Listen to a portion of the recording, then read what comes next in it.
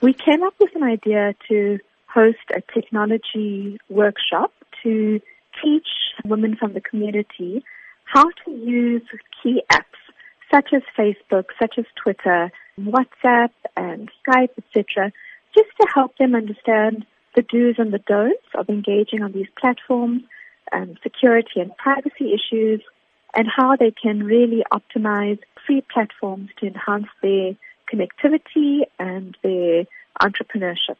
Do you believe that social media is a way of uniting women, helping them share ideas and grow not only themselves, but also even if they have home businesses? Absolutely. So what we see in East and West Africa particularly is that entrepreneurs are very, very effectively using mobile platforms to boost sales of their independent or group businesses, to connect to suppliers or connect to funders, and really to profile themselves in the market in a way that has even connected them to international platforms.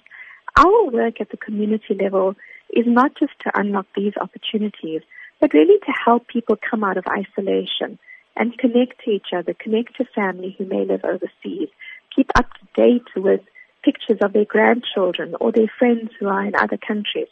So it's got multiple ambitions and goals, but really to allow the older generation to also benefit from the technology platforms that most of the younger generation take for granted.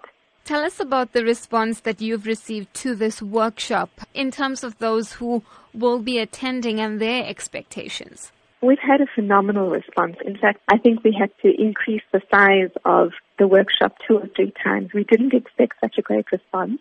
But it's not about numbers for us. It's about the impact that we will have on the individuals attending. One of the unique elements of this workshop is that we're bringing the older and the younger generations together.